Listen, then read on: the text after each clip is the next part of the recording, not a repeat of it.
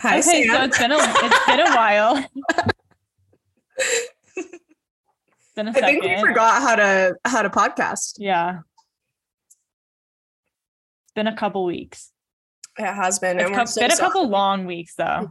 Yes, yes, and we are sorry that we haven't been as consistent. Sam and I have always just been in this mindset of like we're gonna get an episode out every week and make sure Yeah. that you guys have content, but I think we just weren't really prepared for how intense just both like work and school have gotten, but we really are constantly thinking about you guys and just new episodes that you guys want to hear about, and we're still continuing on with our transportation series. So today we're going to be talking about that, and then Sam and I have discussed doing kind of like a brainstorm, like visioning board for 2023. And so we got a lot of feedback from you guys on Instagram about episodes that you guys are interested in. And so we're going to be hashing out all those details, and we're talking about all kinds of guests that we want on. So just get ready for 2023 because we're prepping for you guys. Yeah, we are getting ready. And now we're done with finals. Yes. So we can actually breathe a little bit. Yeah. How were your finals? Like, how did they go for you? How was everything? They honestly weren't too bad. Definitely the hardest one for me was our like real estate class, or like Okay. our affordable housing class, just because pro formas are hard. Yeah. And we had some esteemed guest judges, and like I'm sure that they're like super awesome, nice people, but I think our professor, like there was probably just like a miscommunication of like what was expected from us and like what we kind of came in with to the final knowing, because there were just some questions where they were like, well, why didn't you do XYZ, or why didn't you look into this funding source? And we were like, literally don't know. Like, yeah. During the pro forma presentation for me, I think one of the guests had asked like, well, why didn't you seek out the No Place Like Home funding source? Yeah. And I remember like reading the notice of funding availability for No Place Like Home was one of the most confusing things I've ever read. That like, as soon as I started reading it, I was like, first of all, this is something that you do with consultants. Usually, right. Like you as an urban planner do not look through NOFAs. Yeah. So I was like, it's not making a lot of sense. Like I need to look at an alternative. Yeah. And I felt like, unfortunately, that wasn't like the greatest answer, but it's like, I think they forgot, like, we're not actually building these projects. Like, we don't really know, all the ins and outs of like finance, both public, private, like whatever the case. So it was really funny, like just kind of hearing like their feedback, because I don't think they were familiar with what like our project actually entailed or like what was being asked of us. So yeah, it was so funny. You were standing up there, like looking up at the screen, and you're like, honestly, I read the NOFA and I didn't really understand it.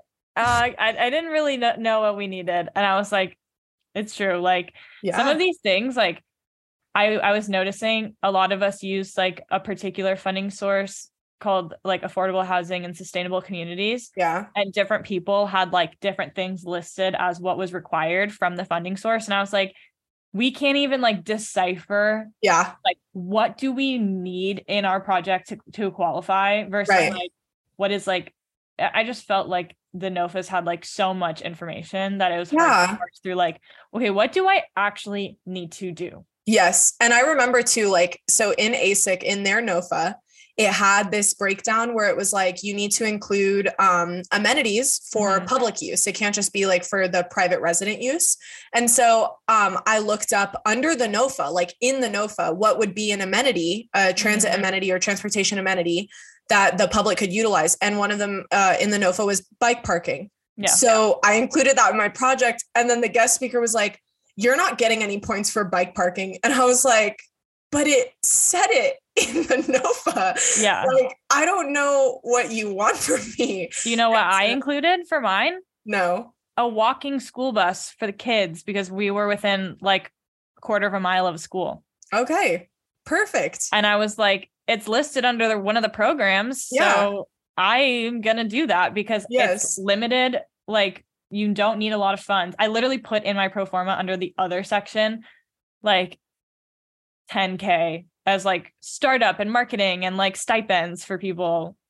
Honestly, good on you. I did not add anything into the other section. I was like, first of all, the budget already, we were at like a $50 million project. Yeah. I was like, we're done. We're not adding any more expenses. Like we had to demolish a building. It was just like a lot. So we had a structure on like maybe 1/10 of our site, and we had to do demolition costs for the whole thing too. I was like, there's not even a building on most of this. Can't we like do that divided by 10? Yeah. Well, yeah, I think it's also though, because there was the calculation for demolishing a building, but then also for, you have to like level the land and clear it. And then also like there's, I mean, cause at work, like we deal with pro formas as well. There's so much more. Like you have to do, soil analysis for like environmental review. Like there's a lot of stuff that like, luckily we didn't have to actually go through because it's really complicated. And so this is again, where it's like, we aren't writing pro formas, consultants are, like, we aren't. So, you know, I think that's why like our professor was a lot more lenient, but then like the guests had all the expectations of like what a standard pro forma would be like. Right. And I'm like, I'm so sorry, but I'm not done yet with this program. Like, give me some more time. Literally. But so the rest of your finals are doing good what? They were well. They were. I think I'm forgetting how to speak English, honestly, because I've been looking at my computer for too long. So everything went well?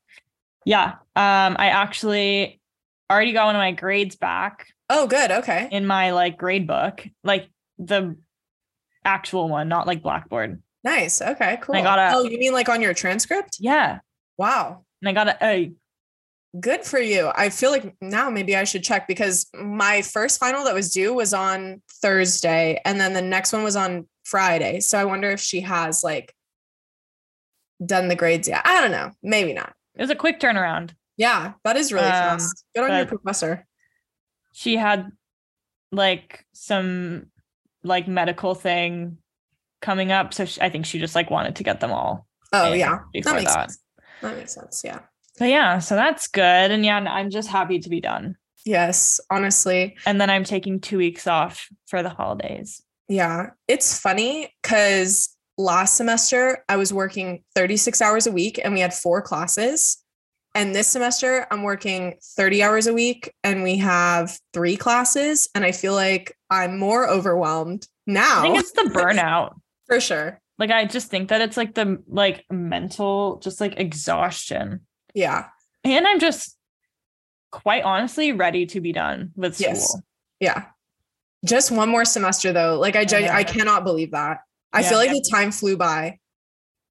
I know. The fact that I'm looking at jobs and like outside of LA, I'm like, I know. I feel like I just moved. I know. Because I kind of did. Yeah. No, really. I mean, I'll be 24 in 2 days. And I remember when It's your birthday in 2 days? Yeah. Oh my God. I just straight up would not have known that. That's okay. I feel so bad. Birthday. Oh my God.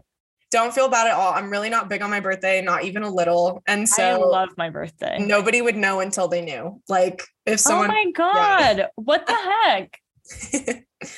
Yeah. Well, happy birthday. Well, thank you so much. I'm saying like, can't believe I'm going to be 24. And I just feel like I started this program. I was 22. Like, I just can't believe that.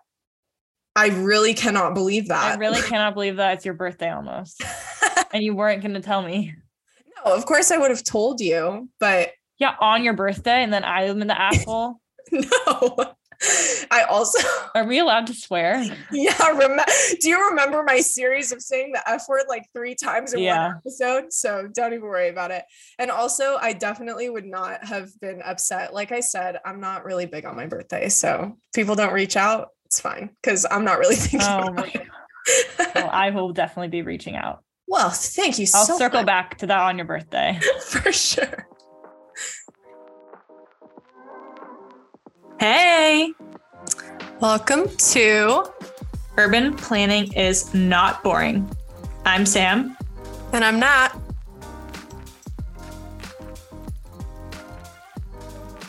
All right, let's dive into this topic because it's a doozy. It's a big one. Yes, it is. And it's so interesting. And I feel like it's just like this common thing that so many people often talk about, which is just like, why does traffic exist? And, you know, if we can just continue to build like more and more freeways, why isn't that solving traffic congestion? And so Sam and I today are going to be talking to you about all you need to know regarding congestion and induced demand.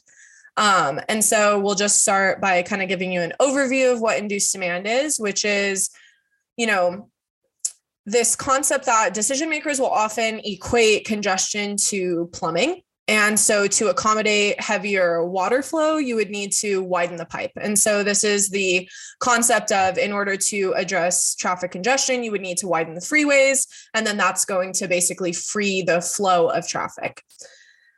And so when travel times decrease and driving becomes more convenient due to the widening of roads, people end up driving more. And so this is where we get the challenges of induced demand, because we are caught in this extended vicious cycle of widening highways and then seeing more traffic flows. And so here's basically how it happens. You have everyone responding to the thrill of an open new road, and then development follows, prompting more and longer car trips often. And then we are essentially right back to where we started, but with millions of dollars in the hole. And the problem with this is that the concept is the solution, and what is often stated by many policymakers, many politicians, and elected officials is we need to invest more in our roads and we need to continue to expand the freeways because that's going to be the solution to traffic congestion. And the problem is that, as we'll discuss throughout history, this is absolutely not the case, specifically due to the fact that induced demand is the reality of what happens when you widen the freeways, because you are essentially creating demand for highways because you're giving people this concept that, oh, well, there are new lanes on the highway, so now I can get on and there's not going to be traffic. And every single person thinks like this. And so they end up using the highway, especially because we do not have alternative modes or alternate options. So people are like, oh, okay, well, they're adding a new lane, I'm getting on. And so that's just one of the kind of overviews of, you know, trying to explain what induced demand is. And I'll let Sam kind of finish it off. Yeah, I feel like there's like these kind of vicious, like you were saying, like feedback cycles kind of, yeah, where it's like you start with a problem. I think I should know this because in my environmental studies classes, we would always talk about feedback loops. And it's like, oh, like there's more carbon in the atmosphere and then more ice melts and then like there's more water and then that water absorbs more of the sunlight and then the sunlight melts the ice and the problem just keeps going. I can't remember if it's negative or a positive feedback loop, but it's one of them. Yeah. And it's not the good one. So basically, like, okay, you live in a city and there's a lot of traffic and the local government says, okay, we're going to widen the freeway. So we're going to invest all of this money into this capital improvement project of like widening the highways. And so everyone's like, yay, more road space. That's great. There's not going to be any traffic. And then once the roads open and there's like one or two more lanes, when you continuously have more and more people realizing like, oh my gosh, there's so much more space, like now I can drive here. And oftentimes when there is like capital, like improvement projects, development, like housing and commercial developments follow, because it's like, there's, like all this new space and this new like innovation, whatever. Yeah. And then the traffic just comes back. Yes. And there's more people, more cars. And yeah, like when you prompt development in places where there wasn't really much before, or there wasn't like as much, then, and you don't complement that development with like alternative modes that are like safe and accessible and convenient, then you're just going to have longer car trips to get like to a downtown or to get to a big job center. Right. And I think too, like, we had talked about this a while ago. Someone had posted like this TikTok and they were like, oh my God, Texas has a 26 lane highway. Mm-hmm. Why can't California? Why doesn't LA bring something similar to, to our region? And for those of you who are not familiar with that highway, it is in Katy, Texas. I believe it's called Katy Highway.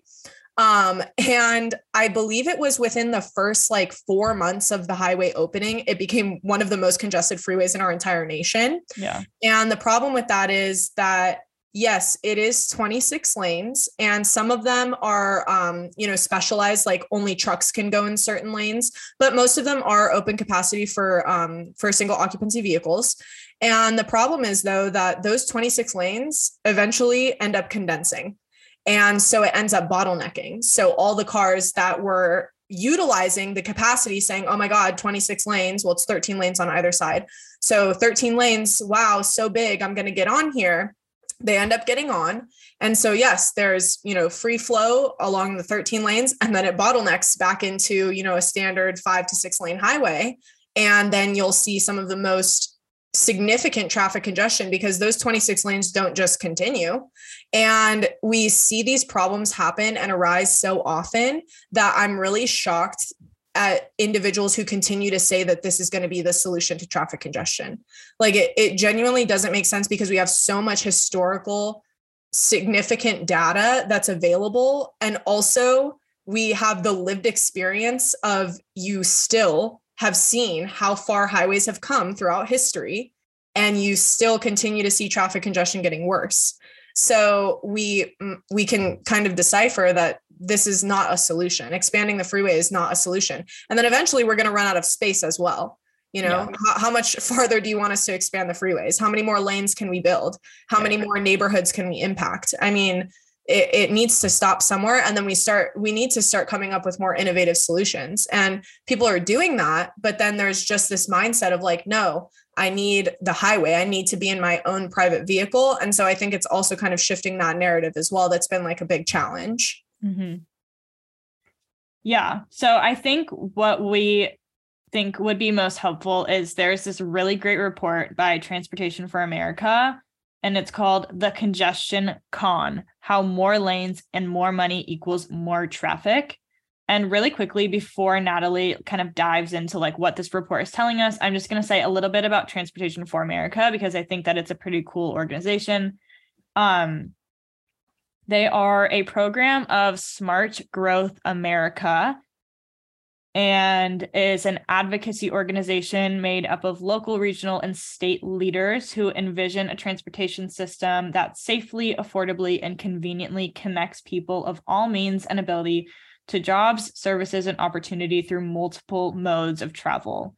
So it makes sense that they would look into something like this, as, multimodal transportation is kind of their whole, I guess, part of their ethos. And so, I just thought that this report was really compelling. Yes. And provided really great metrics for, population wasn't growing as fast as we might think for the level of congestion that we're seeing. But right. Nat, did you want to dive into some of the findings? Yeah. So basically this report that was brought to us by Transportation for America examines changes in population, lane miles of freeways, and congestion in 100 of the largest urbanized areas in the United States between 1993, which is the earliest year with a complete data set, and 2017. So it also looks at other related changes in those cities like VMT, or vehicle miles traveled, and also driving commute travel times. So according to the report, we have added in the United States 30,511 new freeway lane miles in the largest 100 urbanized areas between 1993 and 2017, which is an increase of 42%. That rate of expansion has significantly outstripped the 32% growth in population in those regions over that same time period. And yet, this strategy has utterly failed to solve congestion. And we can see that both just through, if we want to do our own, investigation of data, we can see that, but also you sitting in 2 hours of traffic on your way home, you understand that the expansion of highways is not solving our challenges. So we also know that states alone have spent more than $500 billion on highway capital investments in the urbanized areas between 1993 and 2017 from the report. And that is a sizable portion of that budget of the $500 billion on those capital investments were for specifically highway expansion projects. So for roads that are already in good condition, it still costs approximately $24,000 per year on average to maintain each lane mile in a state of good repair, creating additional financial liabilities now and for years into the future, because obviously this infrastructure is permanent. Mm-hmm. And so the maintenance will remain permanent into the future. And that is per lane mile, not per lane. Yes.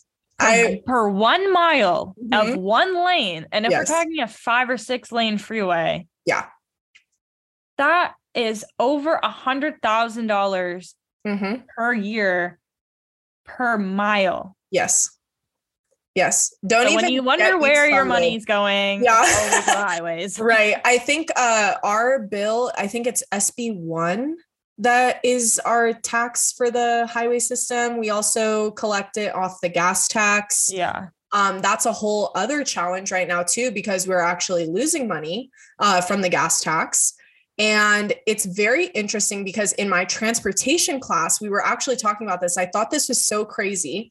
Our professor was sharing some data and information from a report in which they asked individuals whether or not they would be willing to fund transit projects through local taxes. So it could have been sales tax, or it could have been just tax increases, like anywhere that they were discussing within a budget.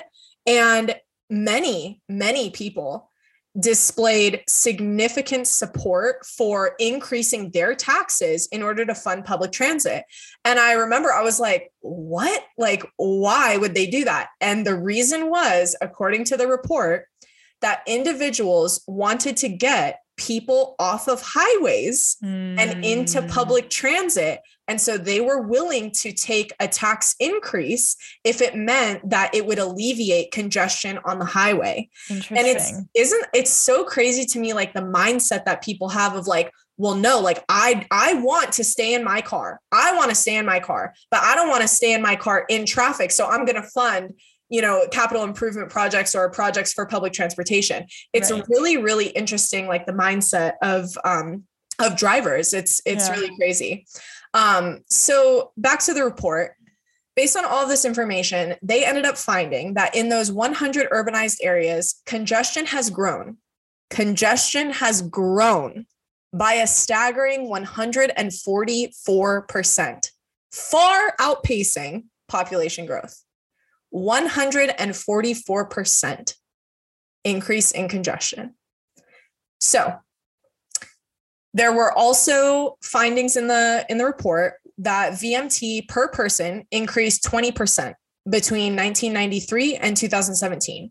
One of the largest causes of this phenomena is due to urban sprawl. So right now, land is always cheaper farther away from the urban core or farther away from the city center. And so often development is incentivized in these areas. It's also cheaper, so demand will increase because people, are able to afford it farther away. So often what will end up happening is that development hikes in these areas in sprawling communities. And because it's more affordable, people obviously have an increased demand for it. So they buy that house, but they still often tend to work in the city center. So their commute is going from a farther distance because they live farther away from where they work. And so they're commuting into their work and then they're commuting back home. And so this is due to, greater distances between housing and other destinations. And then this is also urban sprawl is forcing people to take longer and longer trips on a handful of regional highways to fulfill their daily needs, whether it's to get to work or to, a restaurant or to go meet friends and family, whatever the case, the distance they've found is greater. And so the VMTs are increasing. Yeah. So, and I think that this really interestingly, connects back to our discussion about 15-minute cities, because this kind of talked about, if we just had local centers where it's like, oh, your pharmacy, your grocery store, your hospital, all these things were within like a short walk, bike, even drive, but like a short one, then it would just be like so much less of this, like, oh, I need to go to like the big box store, like the Target in the city or whatever, like 30 minutes away to get everything that I need. So I'm just going to do that. Or like, I don't know. It's just like interesting how like literally all of this ties together. Yes. I remember when I was living in Riverside, which for those of you who don't know, Riverside is in the Inland Empire. And so from my apartment, if I needed to go to a Target or like a Best Buy or Home Depot or Lowe's, it was a 15-minute drive. And I had to get on the freeway in order to get there. And when we would, drive there, the center was like this hub. It was like, there was a Costco, a Sam's Club, a Home Depot, a Lowe's, a Target. I mean, there was everything right where you needed it, but you had to drive 15 minutes away from where you were. But in my community, I really, really enjoyed living in my area because we had, in walking distance from my unit, we had a Ralph's grocery store, a local coffee shop, a Starbucks. We had like all of these really, they had local restaurants. It was like a really nice, like walkable area. And it was right next to my university. So everything was in a very, very good distance, from to where I lived. And that was the closest thing that I ever had seen to like a walkable area or space to live in. And I really enjoyed it. And so seeing the benefit of that, while also at the same time seeing that like bigger box stores were still so far away from where I was actually at, was a really interesting like thing to think about in terms of transportation.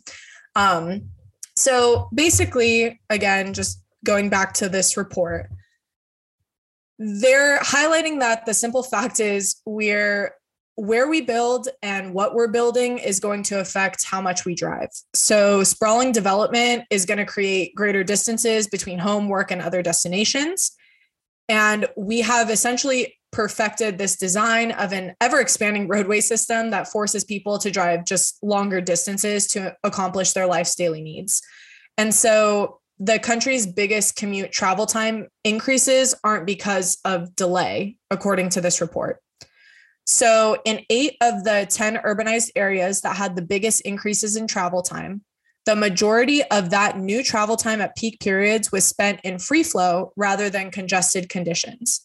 So longer trips and more driving, but not necessarily more congestion, which is also very interesting, according to this report.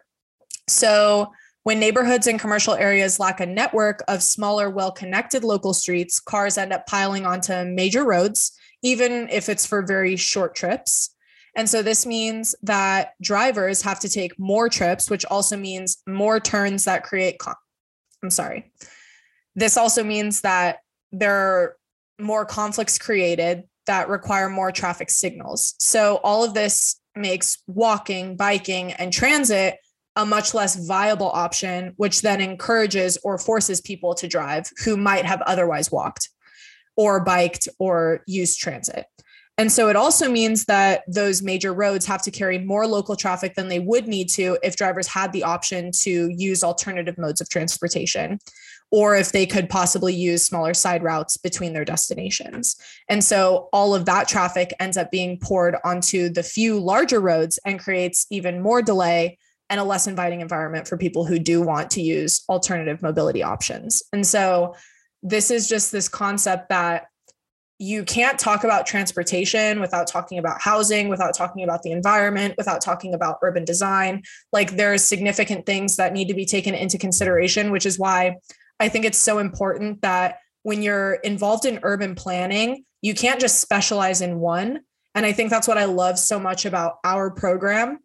And I'm sure for many other urban planning programs around the country and in the world, is that you can't look at these things in silos because they're all interconnected, they're all intersectional. And so when we're talking about traffic, transit, transportation of any kind, we're also talking about housing development. We're also talking about impacts on the environment. We're talking about the way that a space is designed and who it's designed for. And so I think it's really interesting that when we do talk about induced demand, there are other factors that don't just involve drivers. It also involves housing development and affordability and all of these other, kind of impacts that really do play a major role in how we plan for our transportation and transit moving forward. And the thing is that everybody makes this argument that like, oh my God, you just want to push everybody out of their car and into a bus or a train.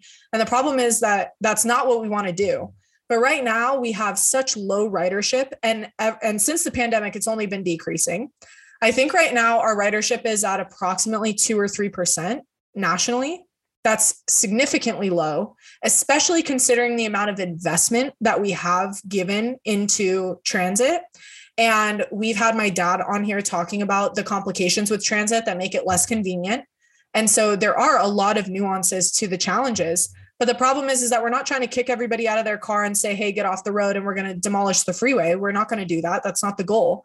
But I think what we need to stop talking about is expanding freeways as if that's going to be the solution. And that's going to be the, like as if it hasn't finally clicked. Like we've been doing this and it's not solving the issues. So we do need to start thinking about innovative solutions to this challenge. And so Sam and I aren't on here to say everybody stop driving, but we're more so, especially when Sam and I talk just between one another, we just want to see more innovative solutions that do provide people with the opportunity, if they choose to take it, that the option is efficient and effective and equitable. Because right now it's not even in the transit side. We have a lot of equity issues. We have a lot of efficiency issues, a lot of convenience issues, safety issues. There's a lot of things that are involved with transit and mobility that makes it very difficult for people to choose those options. And so I think that's just something that like I want to echo, is that I'm not trying to pull you guys out of your car. I drive everywhere because it really is like my only viable option. We have a bus that comes, I think, like every 2 hours, but that just doesn't work. And so, I think it really just becomes this conversation of we are not solving any traffic congestion issues by expanding freeways. And we also have a lot of issues surrounding transit. So now we need to kind of tackle both of those things. And, I don't have all of the answers, but eventually Sam and I want to bring people on who maybe do have more knowledge about how we can begin to actually address these challenges. Yeah. And I think that this report kind of weaves together a lot of these different kind of facets of the issue, like when they talk about safety. Yeah.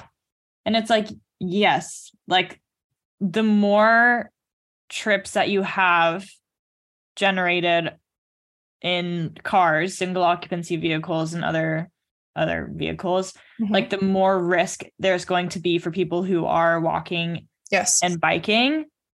And so I think that like that is something that I don't personally think about all that often, although I do experience it. Like it's kind of just something I've accepted almost, which like sounds bad, but it is just like a thing like, oh, you're going to ride your bike, like make sure you wear a helmet, like signal, like you have to like basically like you have to be like the onus is on the biker to stay safe, not necessarily on the cars to like not hit a biker or like not turn right in front of a biker. Right. Exactly. And so I think that we'll definitely link this report in the description because I think it would be a worthwhile read in terms of how all of these different sectors and kind of just topics connect. Yeah. And I think too, like that just plays into urban design. Like when you have, even if it's just first last mile issues, like first last mile basically how you're going to get from your original start point to your transit stop, and then from your transit stop to your destination, and then vice versa. So first last mile issues, one of the greatest concerns I've seen through reports or, just hearing from community members is that, okay, well, I could walk to my bus stop, but,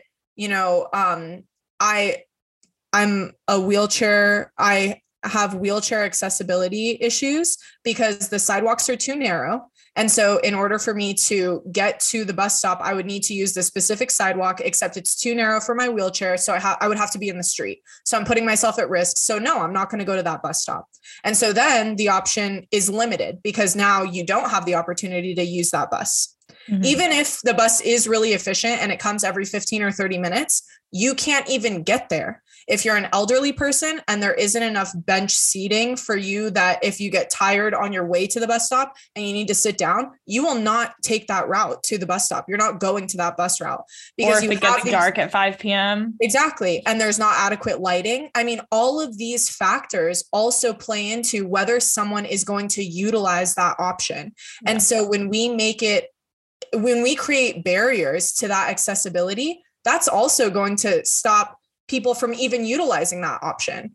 And, it just keeps going. So there are just so many challenges that have to be addressed. And I wish we could address all of them in this episode, but it's just too complicated. This titled episode, Nat and Sam solve traffic congestion, public transportation issues in under 1 hour. Yeah.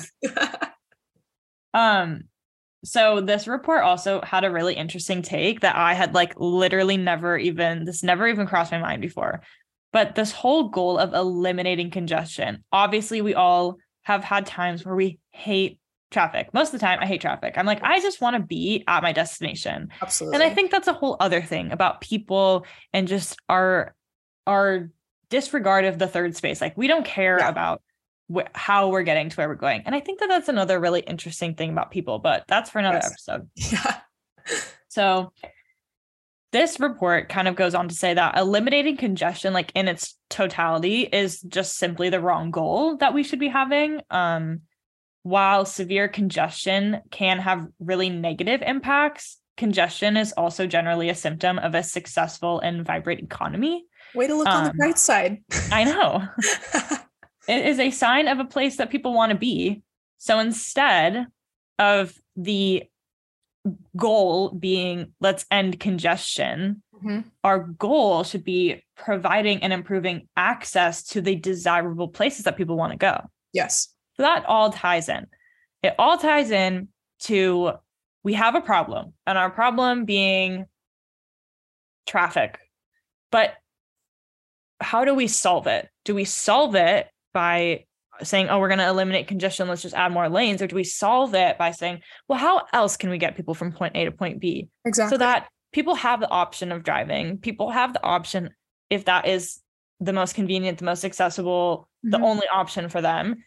Or they can have this other super accessible and convenient option. And even if that's not just single line transit, if there's other innovative solutions. Right. And so I think that is really important to keep in mind as we're discussing this. Absolutely. There isn't a catch-all solution that is the one.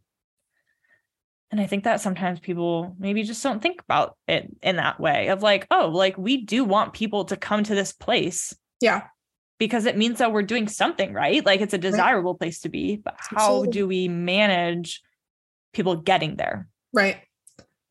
So this, I think the way that they frame it is almost preventative versus reactionary planning.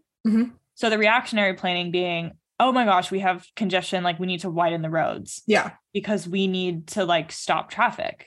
Yes. Focusing on the delay and the speed of how people get there rather than access leads us to widen roads as our default solution when traffic slows, rather than addressing the factors that are producing the traffic. And so that's kind of the reactionary planning of oh, this happened. What are we going to do? Yeah. What are we going to do? Yeah. Whereas preventative planning moves more in the direction of, okay, how do we prevent this from happening in the future? Because we know it's not working. Yeah. We know adding more lanes isn't working. Right. And measuring speed does not necessarily provide a good representation of what we actually need from our transportation system, right? Which is ultimately access to where we're going. Mm-hmm. And moving cars quickly often works against our other goals, like local economic activity, which is kind of what I was saying about like people not really having much like concern for how they're getting where they're getting. Right. Like you miss so much along the way. Yeah. Sometimes you just gotta get out and smell the roses or whatever they say. And like other goals, like providing a safe environment for walking and biking and creating places where people want to spend time. Yeah. And I feel like there's just so many like social commentaries. Like it's how we spend our day.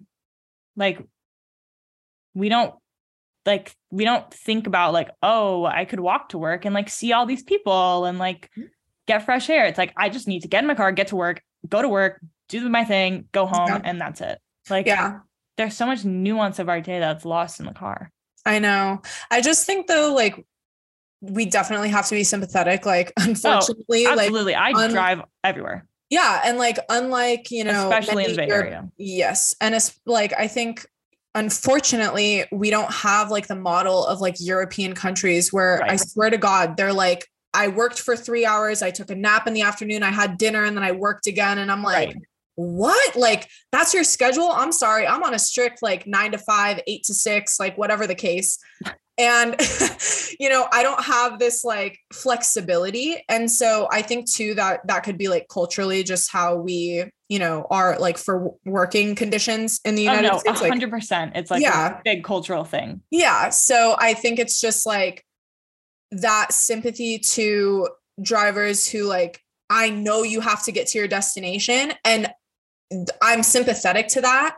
But at the same time, like you said, and as this report says, we are so fast to do this like quick and offhand, like, oh, okay, we're just going to really quickly widen a lane. And of course, like we're going to see and you will see congestion relief pretty quickly. Like it does happen, but temporarily. Yeah. And that's the point, is that it's a temporary relief, but in the long run, it is absolutely not the solution. And it 100% gets worse. Yeah. So I think it's just, as you said, it has to go to these preventative measures. And I think that's where it comes into like looking at micromobility options and, you know, even just the simple solution of having protected bike lanes so that bikers feel safe and want to be on the road and want to continue biking versus fearing for their life, not being in a protected space. And it's just things like that where I feel like if we were to actually come up with like, well, I'm sorry, we don't even have to come up with them. They're in existence. It's just that like the decision makers have to actually be more mindful about implementing these strategies rather than coming up with these like quick, you know, one-off, like we're gonna add a lane and don't worry guys. And the thing is, and the problem is that this becomes like the talking point. Oh, we expanded the freeway and everybody's so happy for those first few months. They're over the moon. They're so happy with their elected official. Wow, you listened to us and you did what we asked and you've relieved congestion. And then 3 months later, they're like, oh my God, I'm back in the same problem. What's going on and what's the solution? And for some reason they go back to, oh, we just need another lane. And I think the problem is that this is also like the shortcoming of not educating people properly on like what these problems are and why they're happening. Because nobody, if they actually understood induced demand or the problems associated with that, would ever say, let's add more lanes. And I think that's also a shortcoming. That's a problem. So hopefully this podcast reaches new people that were not familiar with induced demand. And maybe you'll stop asking planners to expand the highways. Yeah. So we're going to end this on a productive note of what should we be doing? And not necessarily we, because we're not in policy. Well, we could be, but what could we do to influence policy and how should the policy be changed? Yeah. So number one, and these are all from the report. This podcast is not sponsored by Transportation for America. We just really like this report. We really like this report. So the first one is to reorient our national program around access, connecting people to jobs and services.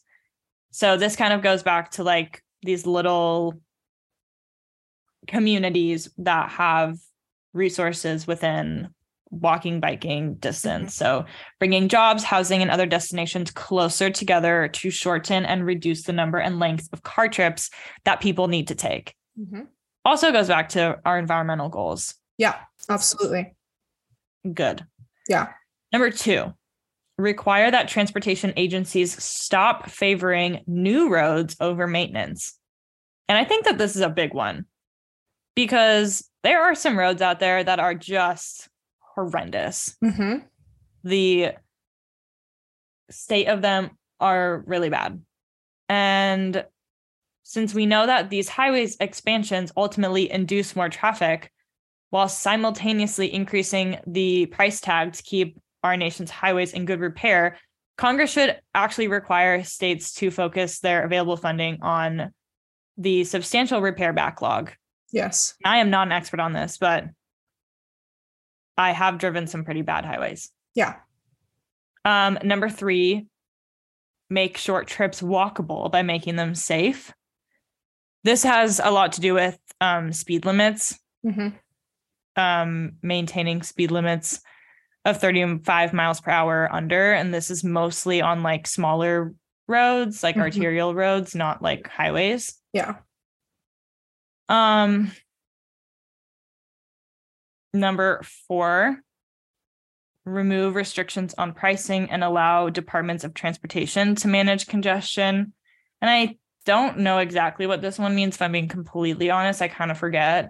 Oh, I believe, okay, so I'm a bit confused about like restrictions on pricing, but the management of congestion comes down to actually getting people to pay their fair share of being like on the road. Pricing. Yeah, so congestion pricing. So at peak hours, you charge, higher rates, and then this is going to be able to manage congestion. At other times, you're basically the fee to drive would fluctuate based on peak traffic periods. And so that's like one opportunity that could be utilized to manage congestion, just so that people aren't just getting on the road and, whatever time they want with no consideration. And I think that's another thing which is really interesting to me. Like when you don't have to think about, paying your fair share to drive, meaning like you are on the road, your car is contributing to the issues, whether it be potholes or, the lane deterioration because you have a heavy duty vehicle or you have a car that's on the road and you're driving. So you have deteriorating lanes and highways that you're contributing to. If you do not own an electric vehicle or a hybrid vehicle, then you are also contributing to pollution, not just pollution in the air, but also noise pollution. If you're driving on a highway that's next to residential housing, or you're driving on a highway that's next to like commercial spaces, so be it. You should essentially be paying your fair share and you're not. And so when you're not thinking about that, I've done this plenty of times where I'm like, oh, okay, well, I'm going to go to the grocery store. Then I go back home. Then I'm like, oh, wait, I forgot this other thing. I need to go to Target. Okay, get back in my car, go back down to Target. And I'm not conscious of that.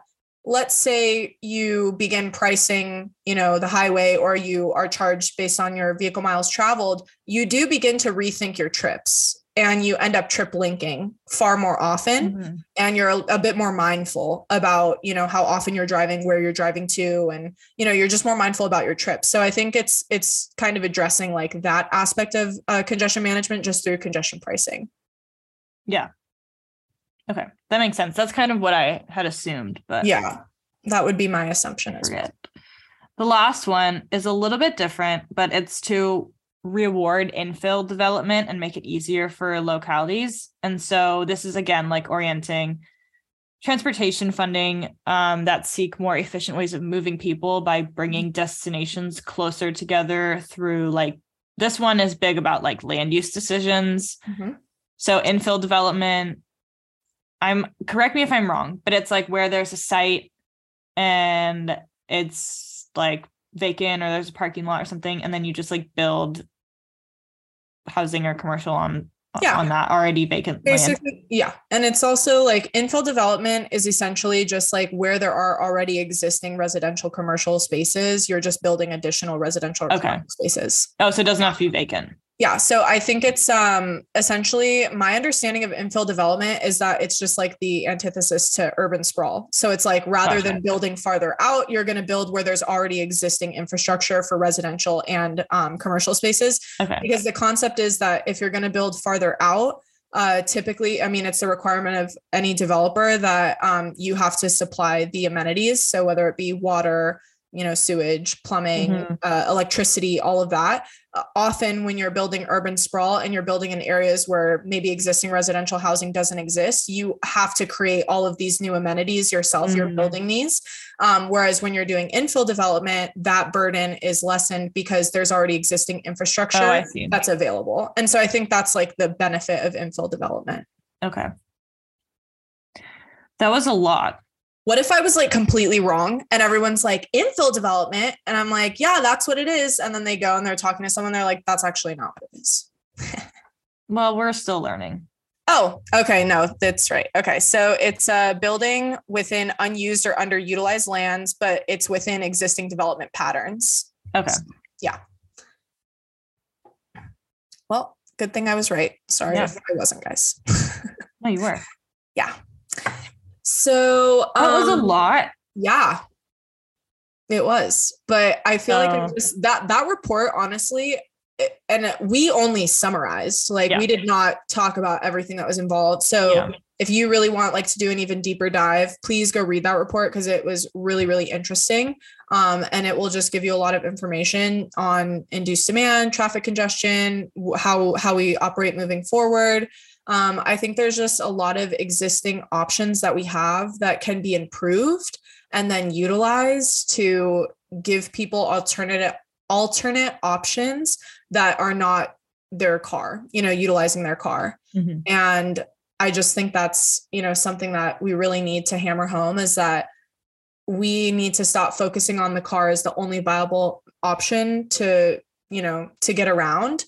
Because we do have all of these other options that with improvements could be really, really competitive options to the car. And I know someone got mad at me one time for saying that we need to create options that compete with the car. I don't really know why. And I'm sorry if you don't like that word, but the problem is that we do need to start competing with the car, not in the sense that like we're creating like competition of who's going to win what, but that I'm talking about competition in the sense that it's the same travel time in a car. People have options. Exactly. It just the car is inherently evil. It's just it shouldn't be the only option. Exactly. And so when I use the word competition, I just mean that like we need to be able to be head to head. Whatever option we choose needs to be head to head with the car because that's the only way that it's going to be able to get people out of their car and into that other mode. Right. And so I think that's really important moving forward. All right. Well, with that, we'll see you next week. Yeah. Can't wait. And we will see you next week. Yeah. Well, we don't have finals, so now we have no excuse. Exactly. Thank you so much for listening. We really hope that you enjoyed this episode of Urban Planning is Not Boring. If you did, please remember to send us to your friends and follow us wherever you get your podcasts. And remember, guys, urban planning is not boring. No, it is not.